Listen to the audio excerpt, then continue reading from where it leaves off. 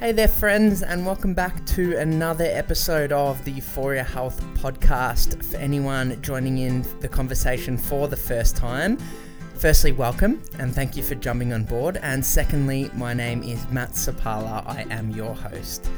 I aim to add value to your life through the podcast by having thought-provoking conversations with doctors, nutritionists, athletes, health professionals, business owners, and anyone who has an inspirational story. A little bit of background about myself. I'm a qualified personal trainer and I'm currently studying a Bachelor of Health Science majoring in nutrition. I'm extremely passionate about holistic health, longevity, and sustainability. My main message and why I started the podcast was to help educate and inspire you guys in creating healthful decisions each and every day. Decisions that add years to your life. My whole coaching philosophy and everything that I preach through the podcast is not wanting to be a quick fix. I want to be your only fix.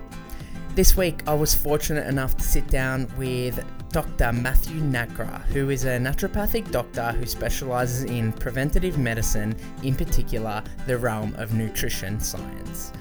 This is an extremely complex field and hard to navigate around for the general consumer, but Dr. Nagra bridges the gap and makes this information easy to digest. Pardon the pun. Dr. Nagra is an absolute wealth of knowledge and he's playing an important role in the plant revolution. I'm blown away by his dedication to science and drive to know more. In today's chat, Dr. Nagra and I discussed dietary patterns associated with a decreased risk of chronic disease. We zoom in on saturated fat consumption and relevant risk factors associated with this and how it's closely linked with the global leading cause of death, cardiovascular disease. We also chat about the ketogenic diet, including the implementation of a Western keto diet, which has evolved steering further away from the clinical definition of a ketogenic diet. We speak about its role in medicine. We also chat at length about why someone would choose to adopt this dietary pattern. We speak about its role in type 2 diabetes and why it is the quote-unquote sexy approach to treating this condition. We speak at length about a metabolic ward study and how a ketogenic dietary pattern was compared to a plant-based dietary pattern. Finally, we discuss at length about the practicality and adherence of this dietary pattern versus a plant-based model. We also graze the surface on the topic of antibiotic resistance, which is a topic that I'd love to know more about and something that is quite alarming to see how fast and how close we are to this becoming a really, really big global issue. This podcast was extremely thought-provoking and I personally learnt so much from it. Dr. Nagra, thank you so much for sharing your wisdom with the Euphoria Health community on the show this week. A little side note, friends, this podcast wasn't aimed to demonize folks who are currently adopting a ketogenic dietary pattern. This chat was so insightful and wanted to provide you guys with the most up-to-date research explaining where the science sits on the Western keto versus a plant-based dietary pattern and the relevance for chronic disease prevention. Sorry about the slightly longer introduction this week, folks. I hope you enjoy the next 60 odd minutes of Dr. Nagra's wisdom and I'll see you all on the other side. Dr. Matthew Nagra, welcome to the Euphoria Health podcast. Thanks for having me. Looking forward to it. Matt, I've been following your content for over a year now, and I'm absolutely blown away by the things that you're sharing. And I really appreciate how you're bridging the gap between science that is somewhat hard to digest for the general consumer, and you're making it, pun intended, easily digestible for the consumer. So firstly, starting off by saying thank you so much for the work that you do. Thanks for the message. Yeah, that's the goal. It's I feel like sometimes I still might confuse some people, but I try my best to make it, easily understandable, change up wording, whatever needs to be done to get the message across.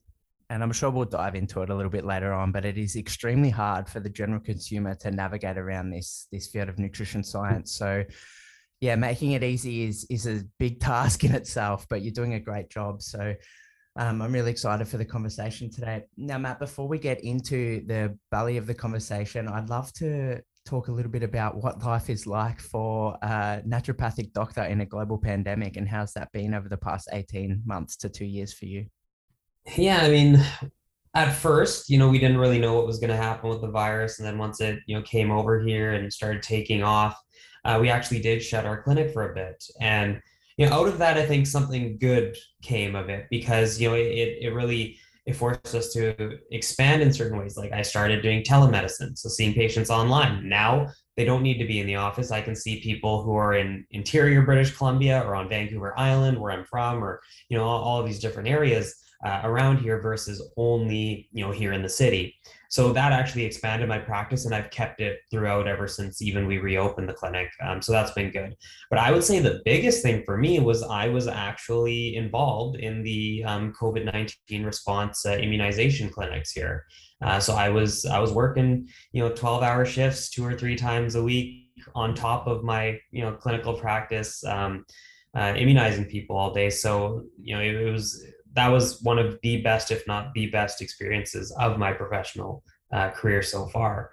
It was just incredible to work with so many people from different fields. We had emergency medicine doctors, we had retired anesthesiologists, and like hearing all the stories from when they used to practice, or all the nurses, the medical students, teaching them about the emergency med kits and how to deal with people who might faint, or if we're worried about allergic reactions. And it was just, yeah, it was so much or so many great experiences that I wouldn't have gotten in my own practice, the types of patients that I see. And if you're talking about professional development, there is no better place to do that than during a global pandemic with a room full of doctors. So that's awesome. Exactly. I'm sure that experience, looking back on it now, when we're starting to sort of creep out of the big portion of the impacts that COVID-19 had in the US and Canada, looking back on it now, I'm sure these experiences in hindsight are really valuable, and we can start to appreciate the hidden gems behind adversity. Yeah, absolutely. There's a lot of focus on the negativity a lot of times, but there's so much, I think, positive that has come out of our response to these, pressures that we were put under. Definitely. And it's such a big breakthrough in science, being able to develop a vaccination that is efficient, and it's working, and it's doing its job in saving lives and preventing the spread in such a short amount of time. It's incredible breakthrough for science. And it just goes to show that when the greatest minds in the world can come together, we can achieve almost anything. Absolutely. 100% agree. Now, Dr. Nagra, you touched on it a little bit before, but for the listeners that have never heard about you before, tell us a little bit about what your background is. Yeah, so obviously I'm primarily focused in the nutrition space. I've been interested in nutrition since I was quite young. About 15 is when I started really getting into it. Kind of exploring plant-based, not like 100% plant-based or vegan or anything like that, but exploring more plant-based diet patterns. And first thing I got rid of was actually dairy, and then started to crop up my diet even more. And I felt better, and I wanted to ultimately, after feeling better, losing weight, my skin clearing up and all that, I wanted to research more into this. And after seeing that, there is research behind this, and there is research behind how we can affect our disease risk or improve our health if we're already suffering with certain diseases, by changing our diets. I want to help others do the same. And so that's what ultimately drove me into this profession of naturopathic medicine, where yes, I can prescribe medications. I was talking about, I was immunizing and all of that as well. But I can have a large focus on nutrition and lifestyle, which is what I use a lot of in my practice. I went to the University of Victoria, where I got an undergraduate degree in microbiology, or a bachelor's degree in microbiology. And then I went on to the Boucher Institute, where I did my naturopathic medical studies.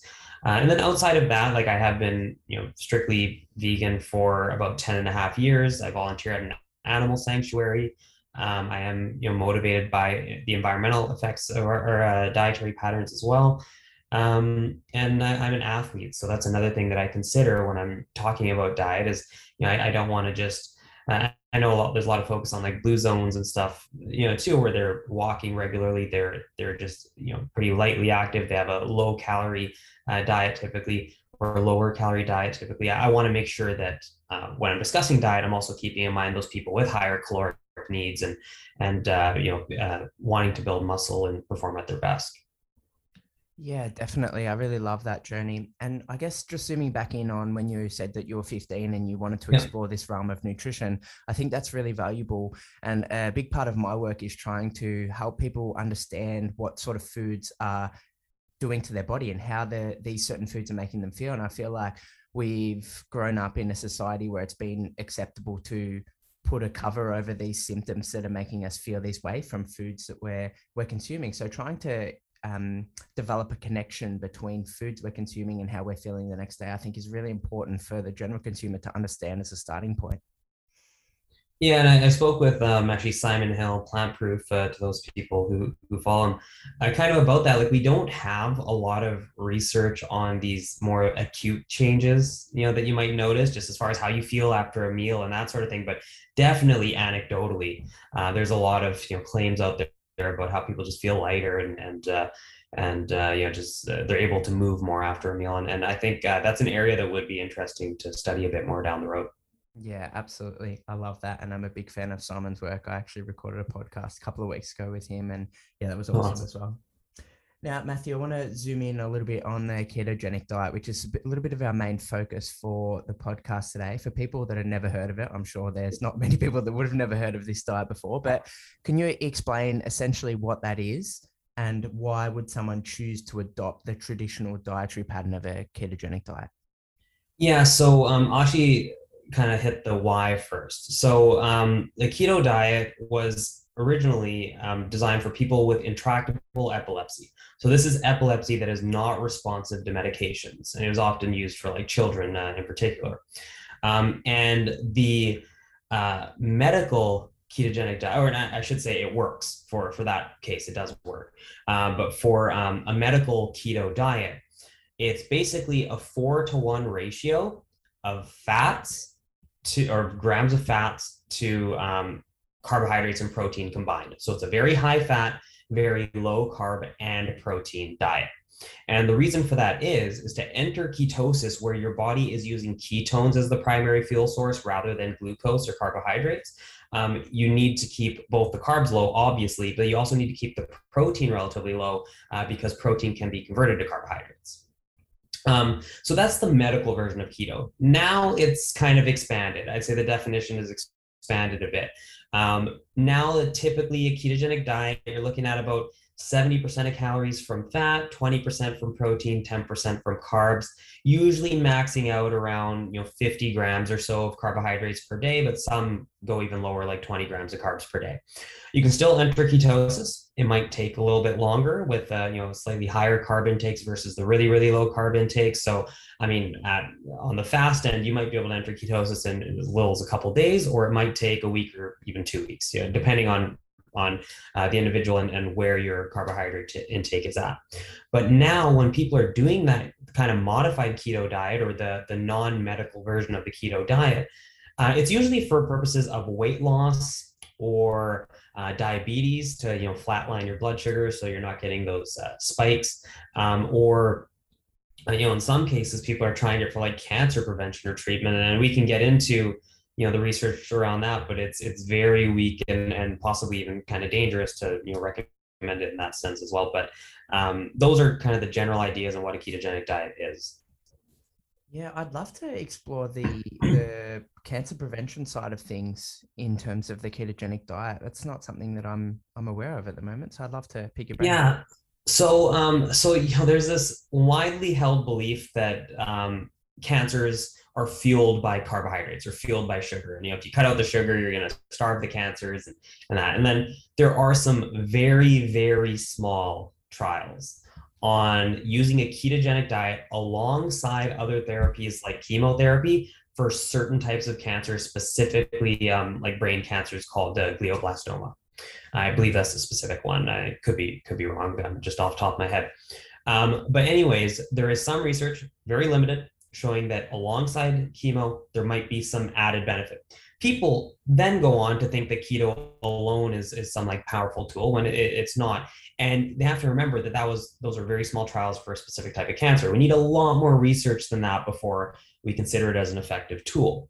On top of that, this whole idea that cancers are fueled by carbohydrates, well, certain cancers might actually be fueled by ketones. And these like ketogenic diets, especially high saturated fat diets, could actually really negatively impact certain cancers like breast cancers, for example. So it's kind of extrapolating these very limited results to just cancer. And cancer is a huge, broad spectrum of illnesses with kind of similar pathophysiologies. So there are big issues with the stretches that people are making with regard to the science. It's really hard to identify what is actually working in that point of view as well. If you're utilizing a ketogenic diet alongside chemotherapy, like it's so hard to develop a portion of what's doing its job. Yeah, and I mean, I can't recall. I'm sure they had a control group that was just the chemo, but even then, if there were any benefit, small trial and specific type of cancer. So there are other issues there. I think a little bit closer to home, and why a lot of people would choose to adopt a ketogenic diet would be because of its weight loss claims. And don't get me wrong, like people do lose weight initially from that, but the sustainability and the practicality is questionable of this sort of approach.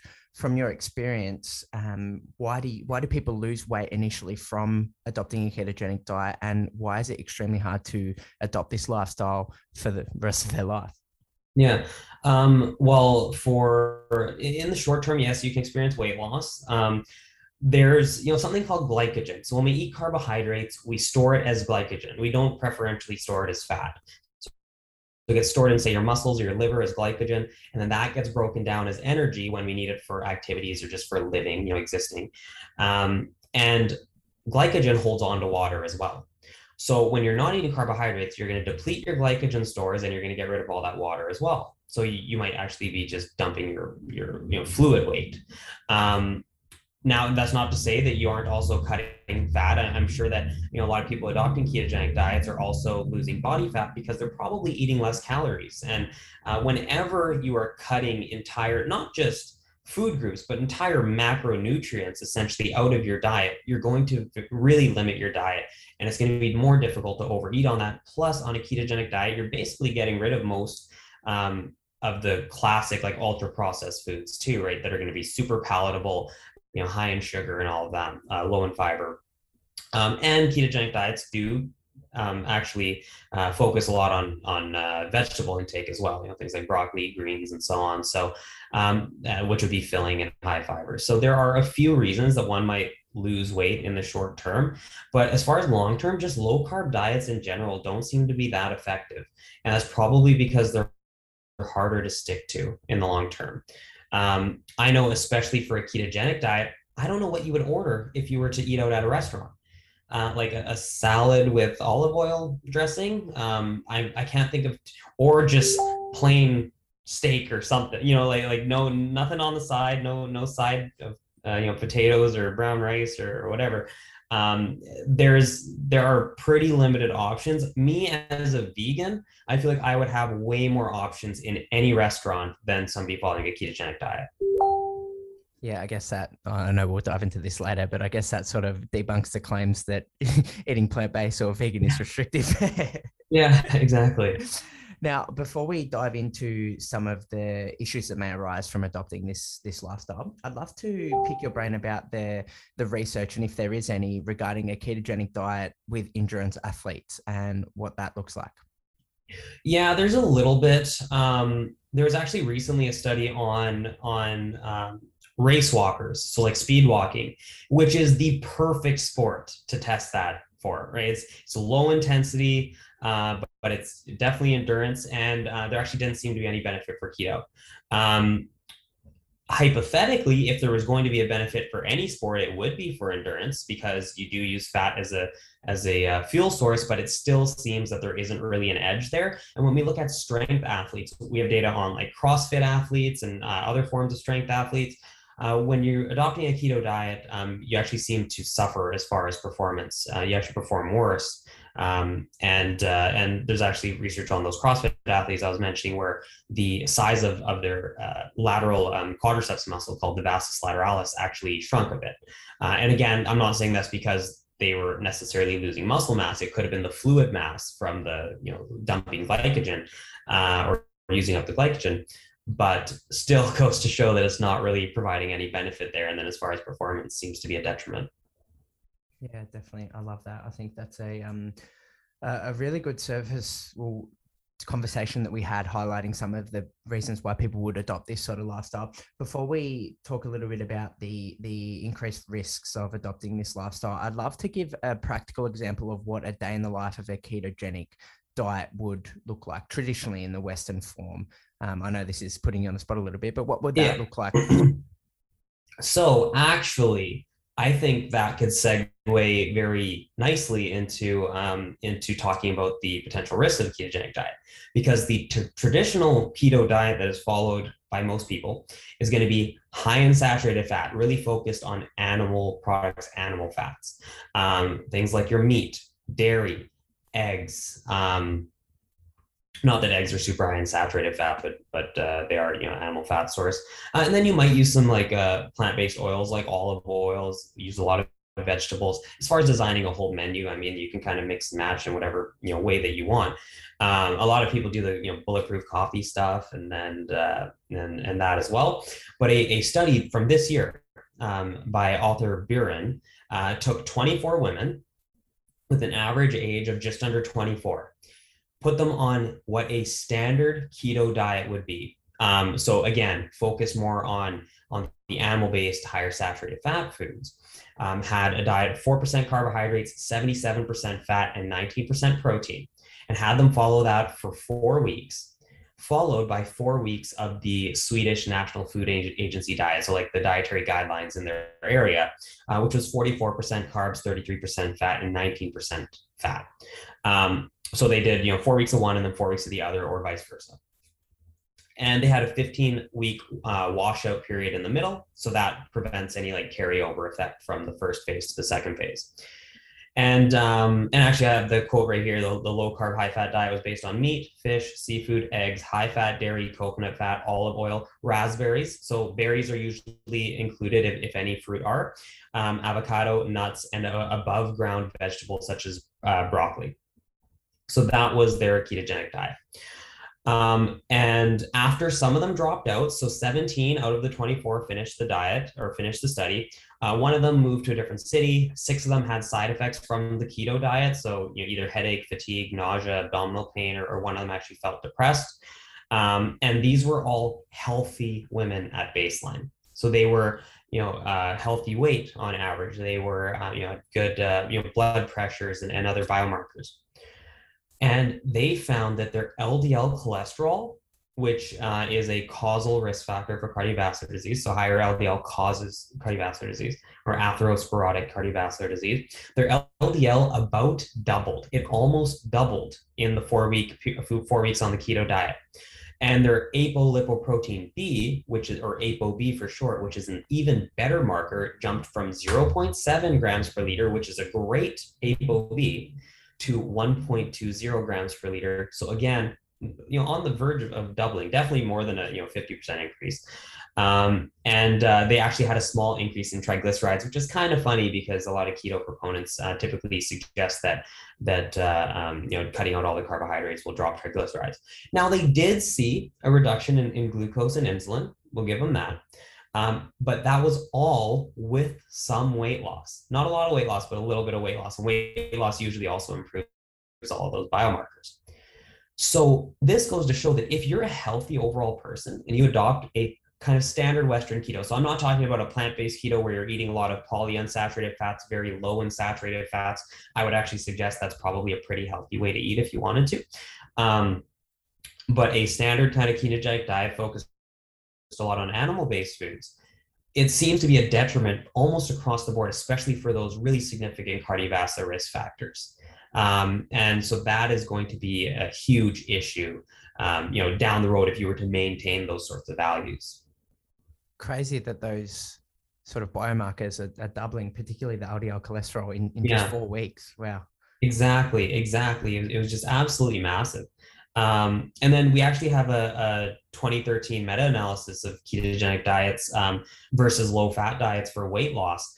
And while, yes, people on keto diet might have lost some weight, their LDL actually also went up a bit. And so that's again problematic. And then, I mean, we can get into whenever you want, comparisons between keto and plant-based, but it just goes to show that if you're going to do keto, going for the standard high saturated fat, high animal fat version of it is not going to be ideal. Definitely. I think you summarized that perfectly. I want to zoom in a little bit on the diabetes management before we talk about saturated fats and stuff. Why do you think that the ketogenic diet is proposed for people with type 2 diabetes as a baseline treatment? Yeah, because a ketogenic diet or just low carb diets in general can really improve your blood sugar markers. And that's because if you're not eating carbohydrates, your blood sugar is never going to rise. Or like it's pretty much as simple as that. And so if you have like a high hemoglobin A1C, which is a marker of long-term blood sugar management, you can bring that down for sure by going on a, say, keto diet. The problem is it doesn't mean you've fixed the problem. Now with type 2 diabetes, it is possible in a lot of cases to put it into remission, to get to a point where you can eat carbohydrates and not have a problem. But if type 2 diabetes is an issue with carbohydrate metabolism and you're not eating carbohydrates to manage it, right, to actually manage the values, how do you know you fix the problem? You can't. And so insulin resistance is the problem. It's the fact that when you eat carbohydrates, your blood sugars rise, your pancreas produces insulin, which is going to travel through the bloodstream, bind to insulin receptors on, say, your liver or muscle cells, and it's going to basically tell the cell, hey, there's a bunch of sugar out here in the bloodstream. Please take it and do something with it. But if you're insulin resistant, that signal is not getting sent through. And the problem is that on the inside of that cell, you have usually like fatty breakdown products. So that could be from excessive body fat or visceral fat. It could potentially be from high saturated fat intakes that are, quote unquote, gumming up the lock, as if, insulin's the key to the door. That's the way that I've heard, many people put it. I think it paints a nice picture. And so if you're adopting a keto diet where your saturated fat intake is jacked up even further, yes, if you lose weight, you can improve to some degree, but you're still adding fuel to the fire with all that saturated fat that you're consuming. That's still going to be problematic. So although you're not eating carbohydrates and your blood sugar is kept constant, it doesn't mean you fix the insulin resistance picture. And there's reason to believe that you might actually be making it even worse. It's almost like a quote unquote Band-Aid fix. Yeah, and then we have research on plant-based diets showing improvements with very high carbohydrate intakes. That actually demonstrates that you have better insulin sensitivity and that you're able to manage those carbohydrates when you may have previously been diagnosed with type 2 diabetes. I guess from a point of health and longevity, we're trying to educate and empower the actual patient on taking control of their own health that's going to be sustainable for them.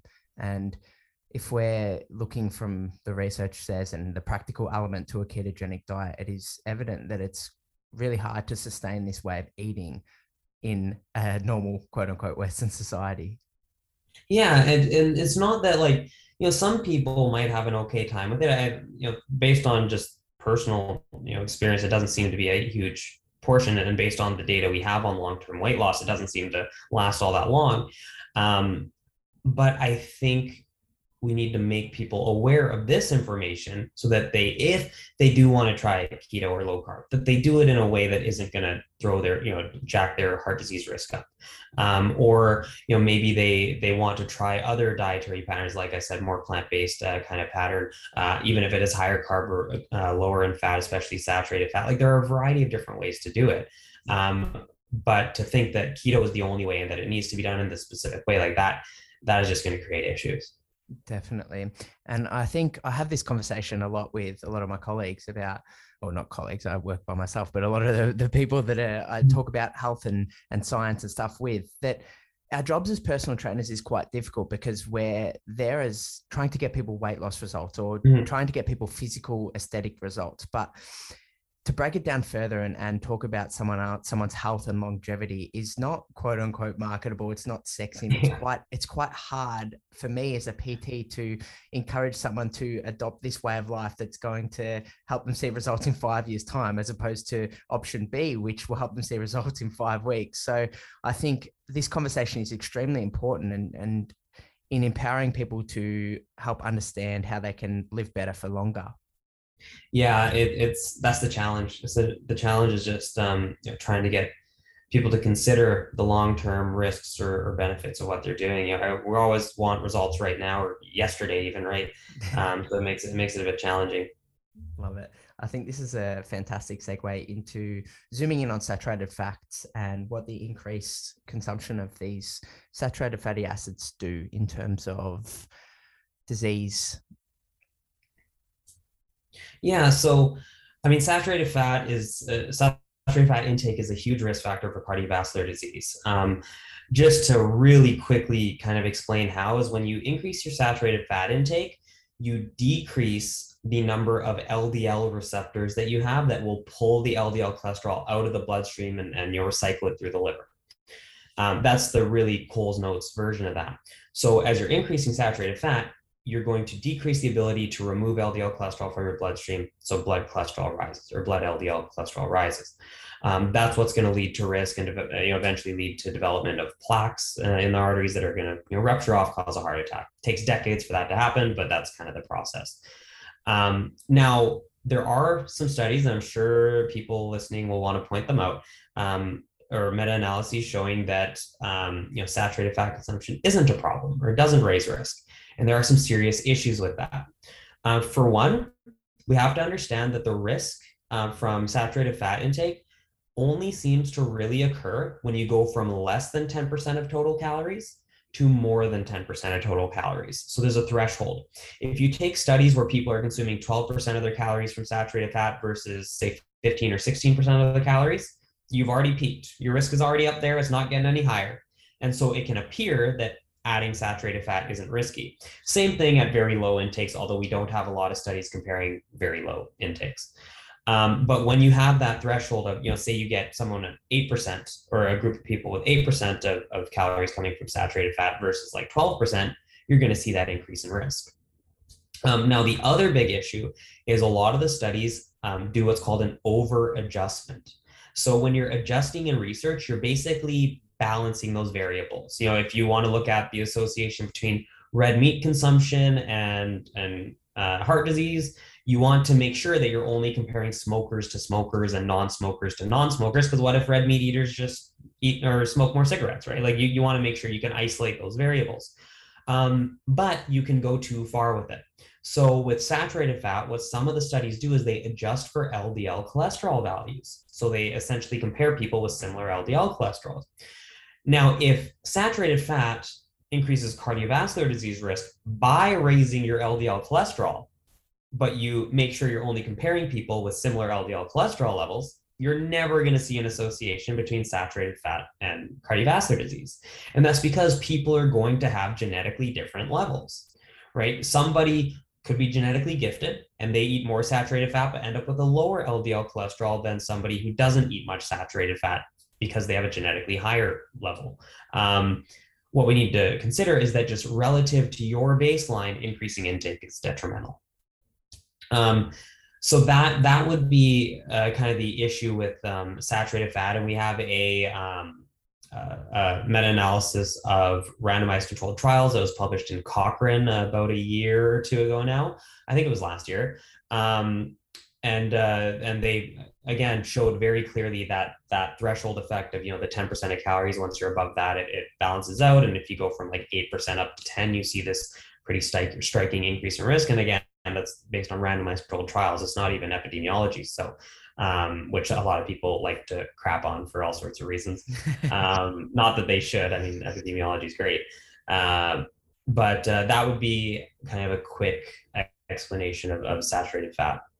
It's interesting to see that the research is pretty clear that the ketogenic diet or this sort of dietary pattern increasing your total calories from saturated fat increases your cardiovascular disease risk, which is in the top 10 leading cause of death around the globe. And I'm sure Yeah. I think is it number one in the US? And It's number one in the US. I believe ischemic heart disease is number one worldwide. In Canada, I think it's number two now behind cancer. But it's up there in most developed countries, and worldwide it's huge. regardless, that it is definitely in the top 10, if not the top five. Yeah. So to have this sort of dietary pattern, it's not working in terms of disease management and disease risk. So we need to come back to the drawing board and decide what's going to help Absolutely. from there. I'd love to talk a little bit about the pro-inflammatory foods that a ketogenic diet sort of consumes and how this affects someone's risk of developing disease over a period of time. I mean, so inflammation's kind of a funny one. It gets thrown around a lot, and a lot of the times we consider, or a lot of people consider inflammation as being the driving force behind a lot of illnesses. But actually, it seems that it might be a lot of these illnesses that actually cause inflammation. So for example, cardiovascular disease. There are multiple inflammatory markers. Some of them actually may increase risk of cardiovascular disease. But if you look at the epidemiology, just like population data on cardiovascular disease, you'll see a correlation between C-reactive protein, or CRP, which is the primary inflammatory marker that's usually measured, and heart disease risk. And it'll be pretty clear. But if you look at what are called Mendelian randomization studies, where you look at people with genetically higher CRP levels, they don't seem to have a higher risk. Same with if you use statins to lower somebody's cholesterol levels or LDL cholesterol levels, it seems to have a very similar effect regardless of if that person has a lot of inflammation or little inflammation. What seems to happen is the actual process of developing heart disease is what leads to inflammation. Like there's an inflammatory response to those, say, LDL cholesterol particles and so on, that causes this or is involved in this process of cardiovascular disease. So I think, and that's just one example. We can go through a bunch of examples, but in a lot of cases, it's the disease process possibly leading to more inflammation than the inflammation itself being the cause of all these different diseases. That being said, inflammatory dietary patterns, so again, diets high in things like red meat, a lot of like refined grains, processed sugars, those sorts of dietary patterns are associated with risk. And we have studies on like dietary inflammatory index, which is an index based on, or basically a scoring system based on how inflammatory your diet is, and it is associated with risk. But the mechanisms at play, while inflammation certainly may play a role, I don't think it's as big of a role as what a lot of people out there present. It's almost like what came first, the chicken or the egg. Exactly. Okay, now I'd love to zoom in on protein intake now and how a ketogenic sort of model of eating incorporates a higher percentage of protein intake than typically the Western diet if we're consuming, a lot of steaks, eggs, meats, etc., etc. Does this have an increased risk of disease based on an increased protein intake in the diet? So yeah, again, I want to just make clear that for the medical keto, it's very low in protein as well. For the kind of conventional keto diet that's done nowadays, it's more moderate in protein. Still not super high, but decently high, I suppose. Now, with protein, there is, again, a bit of a misconception that higher protein intake is what leads to higher risk of disease. And it seems to actually be more that it's the animal protein intake that seems to associate with disease. Now, that, again, doesn't mean that animal protein itself, like if you use a protein isolate that was based on animal protein, would be problematic. But I'll explain that in a little more detail in a second here. So there was I know one of the questions you'd sent me was about like red meat versus chicken versus plant protein. Well, there was actually a really interesting study in 2019 that was done where they took a bunch of participants, they split them into two groups, a low saturated fat group and a high saturated fat group. They had within each group 3 different diets that were very similar, same amount of saturated fat, same amount of fiber, same amount of mono and polyunsaturated fats, or very close anyway. for 4 weeks on red meat, chicken, or plant protein, and they alternated between each one. Now they use specifically lean meats, like lean red meats. And they found that both red meat and chicken led to higher LDL cholesterol than plant protein. So the question is, well, how did that happen if you were matching up saturated fat intake? And one of the reasons is probably actually the cholesterol content. So that may have put it over the edge and raised cholesterol a little bit, or raised LDL cholesterol a little bit. So that just kind of hints at where this idea of like protein possibly being, or animal protein possibly being more detrimental comes from, independent of its saturated fat intake. Now, looking at actual disease risk, a really great study was by Huang in 2020. This looked at over 400,000 participants, and they were looking at animal protein intake and plant protein intake, a variety of different foods. And they found that, unsurprisingly, higher plant protein intake led to a reduction in risk of overall mortality. But what's most interesting is they did a substitution analysis where they're looking at what happens if you replace just 3% of your calories from various animal protein sources with plant protein sources, and what would happen to your risk. And they found that replacing just 3% of your calories from like red meat protein, for example, with plant protein, reduce your risk of overall mortality and a variety of different diseases. For even white meat, there was reduction of risk in certain outcomes. For women, I believe it was actually for all-cause mortality as well. And this was after adjusting for saturated fat, fiber, monounsaturated fat, polyunsaturated fat, other dietary variables. So this was basically isolating out the impact of the fact that it was, a animal protein source versus, a plant protein source. Again, that doesn't mean that it's the protein, like if you used a protein powder, it was going to lead to that risk. What it tells us is that there are compounds inherent to these sources, independent of its saturated fat content, independent of, I can't remember if they adjusted for cholesterol, they might have, but independent of its other fatty acids and fiber. And that might be, maybe it's the heme iron in there. Maybe it's the other, inflammatory compounds you're talking about that are in there. There's a variety of other compounds in these foods that might also accrue risk. And we see very similar things across a variety of different studies. Like there was another study in 2020 by Shen that did a substitution analysis, but this time they substituted 5% of calories from various protein sources with carbohydrates, and replacing animal proteins with carbohydrates, again, after adjusting for a lot of those dietary variables, was beneficial. So to go against this whole low carb narrative, literally replacing animal protein with carbohydrates seemed to improve the case. And then, there was another study that just came out earlier in 2021 that didn't adjust for all those dietary variables. So that's more of a real look at what happens if you just replace certain foods with others. And they were looking specifically at protein-rich foods. And basically across the board, the plant foods like nuts, especially like whole grains, were beneficial if replacing red meat, processed meat, eggs, even at one serving a week, as little as one serving a week, which is just absurd. And then the benefit just got much larger at daily servings.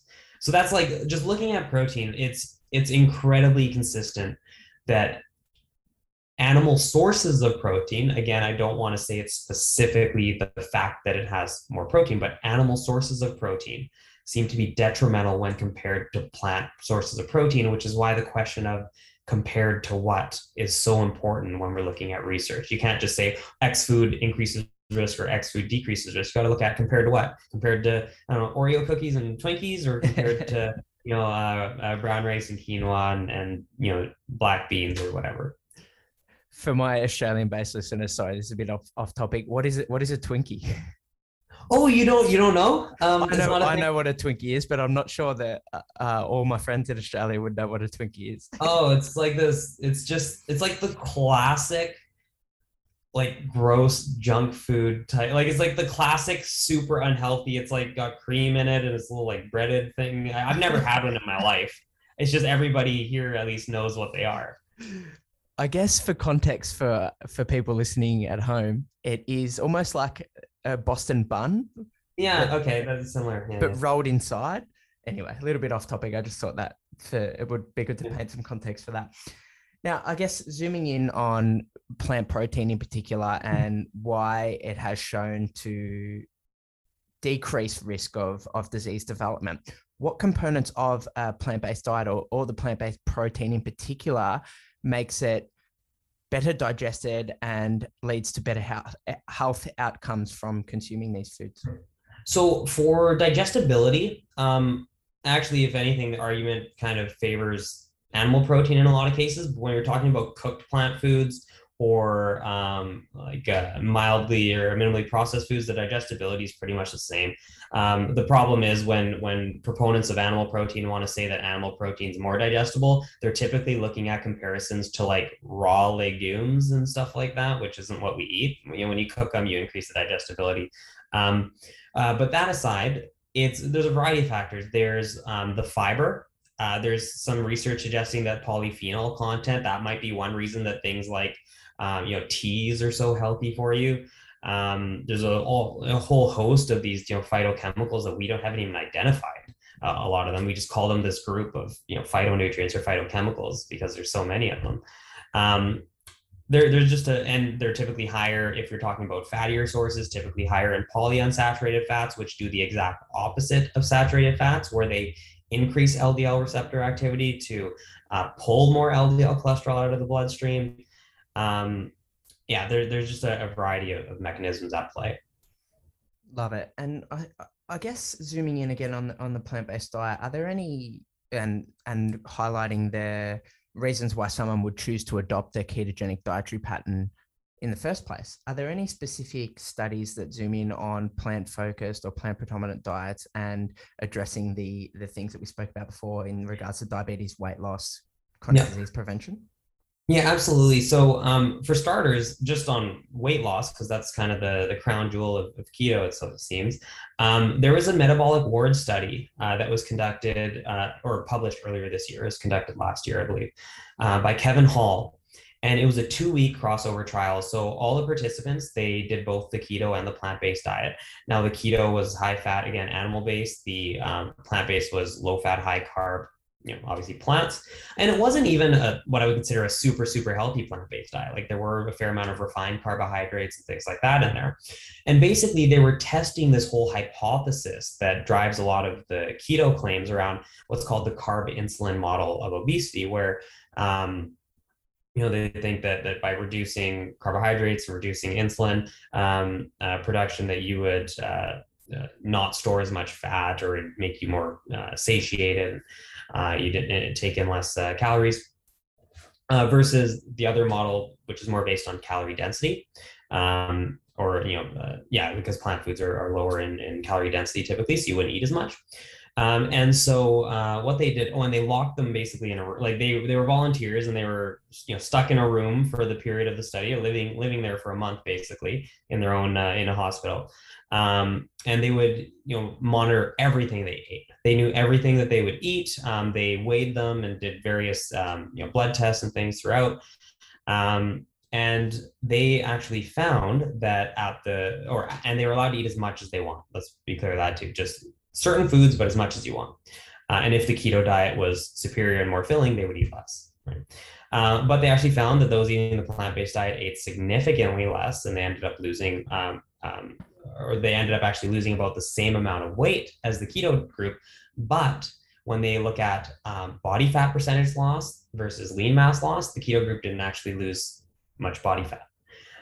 They had a more rapid weight loss, but it kind of started tapering out after the initial portion, like the initial week or so, whereas the plant-based group had a more of a steady kind of weight loss. And they ended up at the end of 2 weeks being about the same drop in weight, but the plant-based group lost predominantly fat. At the same time, the plant-based diet lowered LDL cholesterol and ApoB compared to the keto diet. And so that kind of, again, goes back to our discussion of heart disease. On top of that, I mean, we have the BROAD study as a plant-based diet intervention, randomized controlled trial as well. And that had what was considered to be the greatest weight loss ever, achieved and it was a year long, I believe, or they followed up at a year, I should say, the greatest weight loss ever seen in a dietary intervention that did not mandate exercise or calorie restriction. Um, and the weight loss was maintained through about 1 year, or relatively maintained through 1 year. And then when we're talking about things like diabetes, like Neil Bernard has some like 74-week randomized controlled trial showing benefit there. We have tons of epidemiology on dietary patterns, especially plant-centric dietary patterns and type 2 diabetes risk. The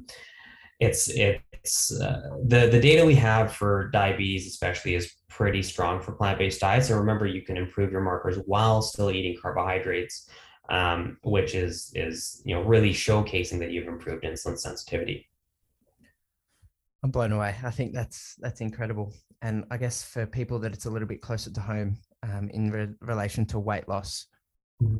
I want to zoom in on the component of the study that spoke about consuming calories until you're satiated, until you're full, eat as much as you want. Why do you think that the plant-based component ate fewer calories for greater volumes as opposed to the other group?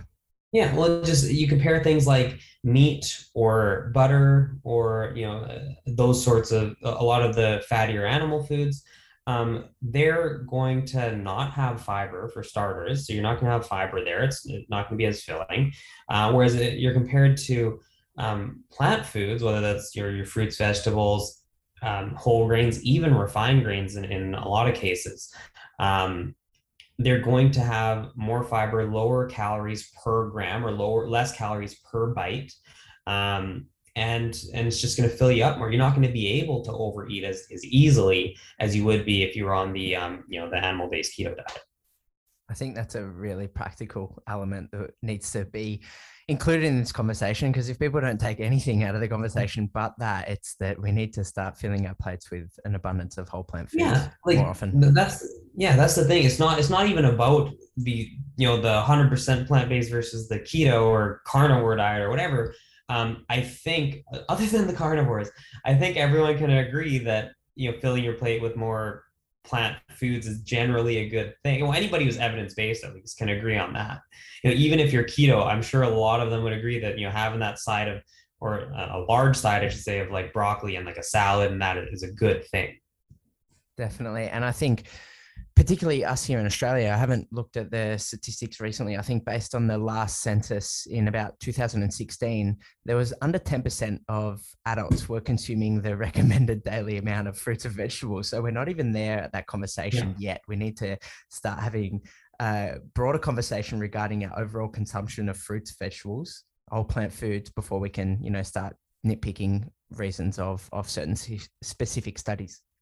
Yeah, and like if we look at the United States, the average fiber intake last I checked was like 16 grams a day, and like the minimum recommendation for women is 28, for men is 35. Like it's just I get more than their entire intake in like breakfast.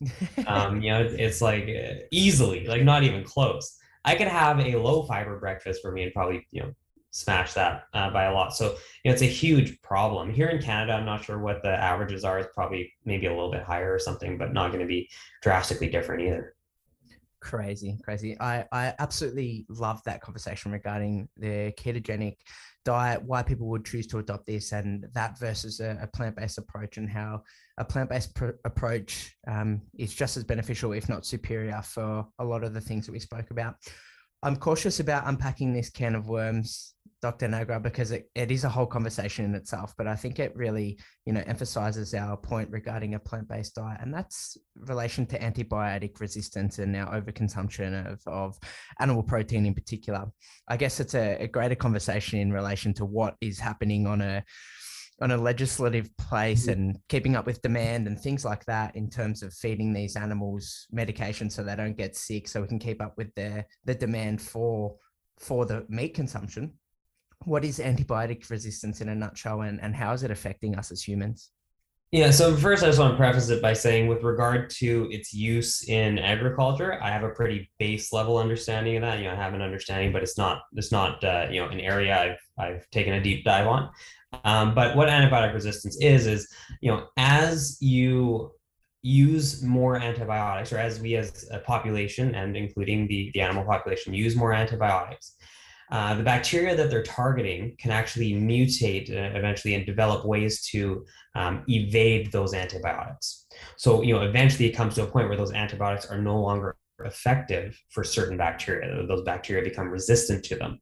Now, the more that we use them, the more that we use antibiotics, the greater chance there is of that happening. Now, we need antibiotics. They are, along with vaccines you were mentioning earlier, they're one of the greatest achievements in medicine as far as treating infectious disease.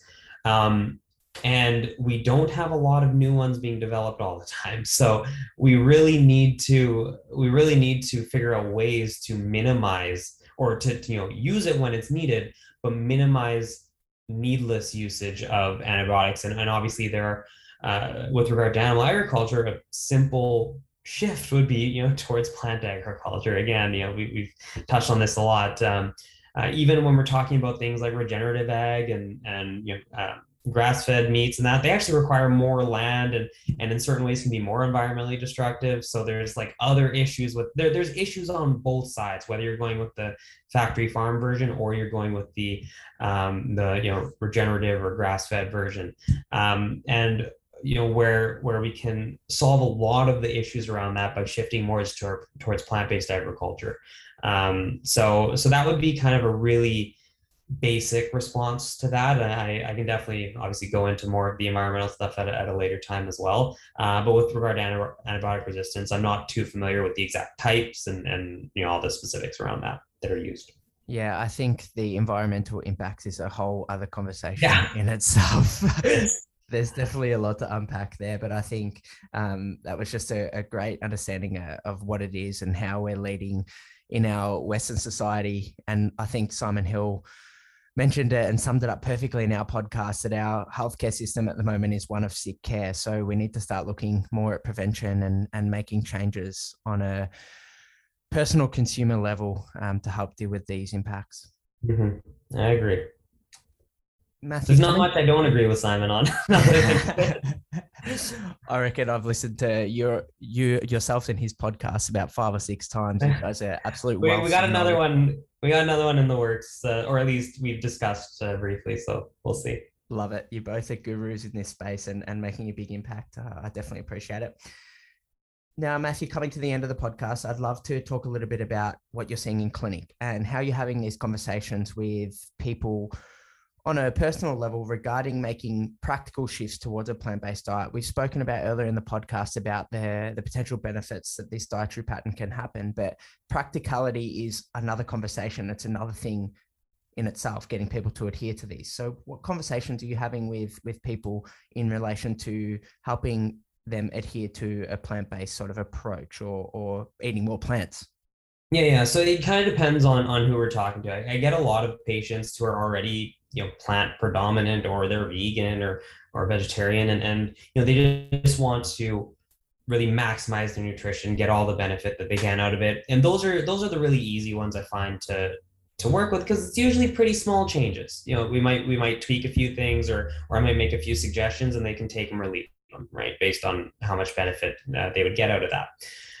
But then I get patients with cardiovascular disease, high cholesterol, high blood pressure. I get patients with type 2 diabetes. And these are the ones who I really go into detail on, like, okay, this is the research on, because I do have a lot of time with my patients. These aren't like quick 15-minute visits. The initial visit will be like an hour long. So we'll go into the detail, like, this is why this happens. And these are the approaches that we can take to minimize risk. And yet dietarily, especially for those two conditions, is typically a plant-centric diet. But I'll say, for each step you take, there is benefit. We don't need to go all in overnight. We can start with smaller steps. And, you can find where, as we move along, where you think you would be comfortable with long-term. Obviously, the further you go, maybe the more benefit you can get there. And so I usually start with just simple breakfast. Let's just figure breakfast out. We can try oatmeals. You can make like a healthy toast with like nut butter or avocado. You got smoothies, you got tofu scrambles. I'll throw a bunch of ideas out there. We'll talk about how to prepare them, and that would be down. Okay, spend a couple weeks, spend a month if you want, however much time you think you need. We'll come back. We'll see how that's going. If it's going great, awesome. We'll move on to lunch. If you're struggling a bit, okay, how can we correct that? Make it a little easier for you.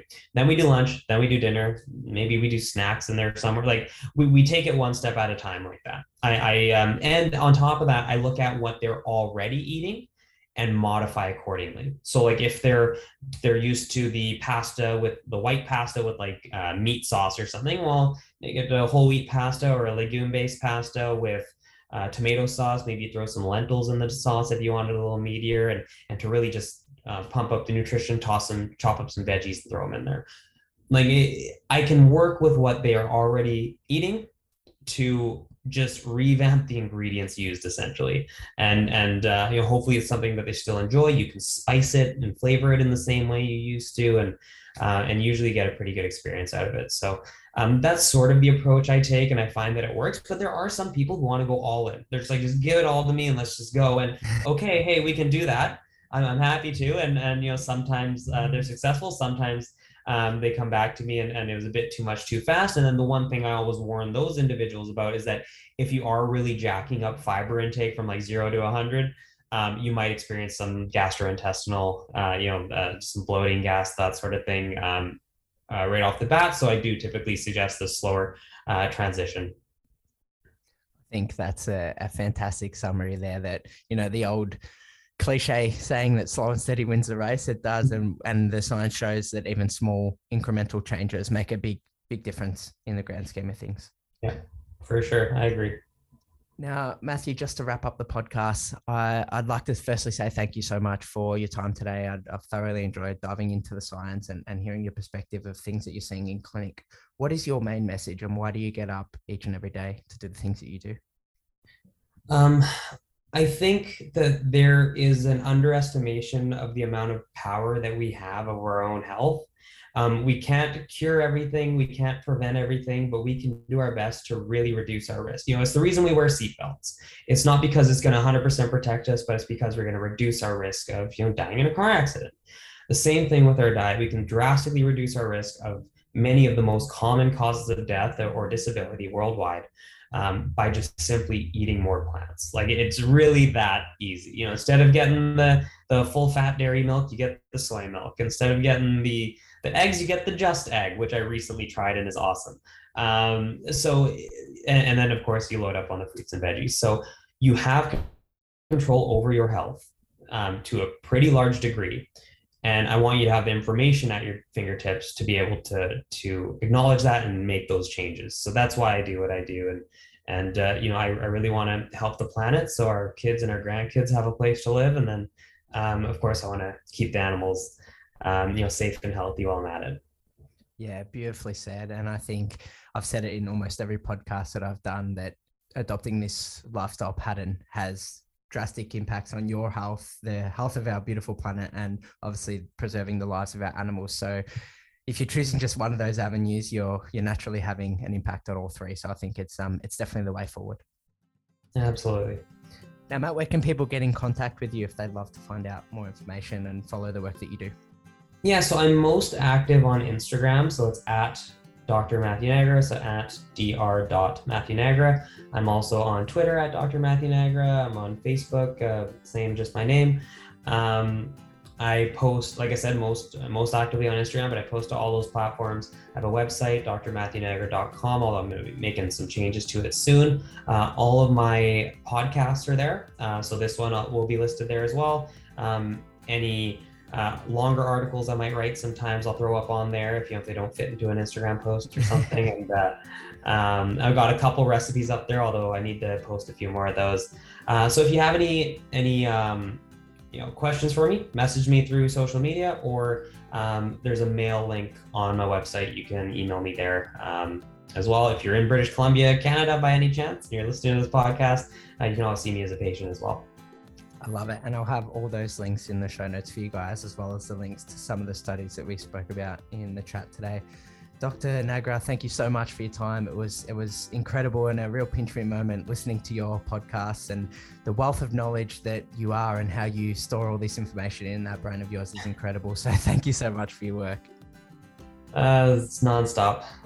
When you're always looking at it, it's not too hard to pull it out. I love it. Have a great day, my friend. You too. Well, there you have it, folks. We come to the close of yet another episode of the 4 Hour Health podcast.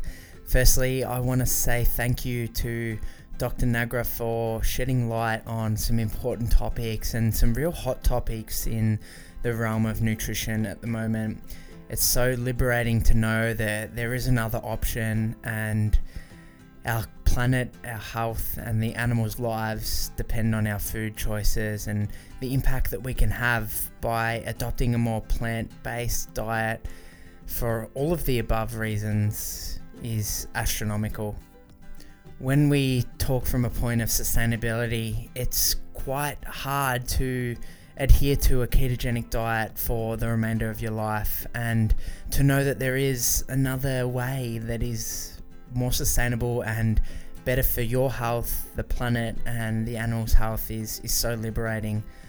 If you'd like to know more about this, definitely head over to Dr. Nagra's Instagram page and give it a follow. He constantly uploads the latest nutrition scientific papers and really makes it easy to digest, as I mentioned earlier in the podcast. As usual, friends, the Euphoria Health podcast is not intended to be medical advice and is advice of a general nature only. So if you're wanting to make changes or modifications to your current lifestyle, do so under the guidance of a health professional. Well, that's all for episode 96 of the podcast. What a journey it's been. To think that we're nearing 100 episodes is just mind-blowing, but I can't wait to continue to share all of this wisdom with you all, and I'll catch you next time on the 4 Hour Health podcast. Have a great week, friends. Bye for now.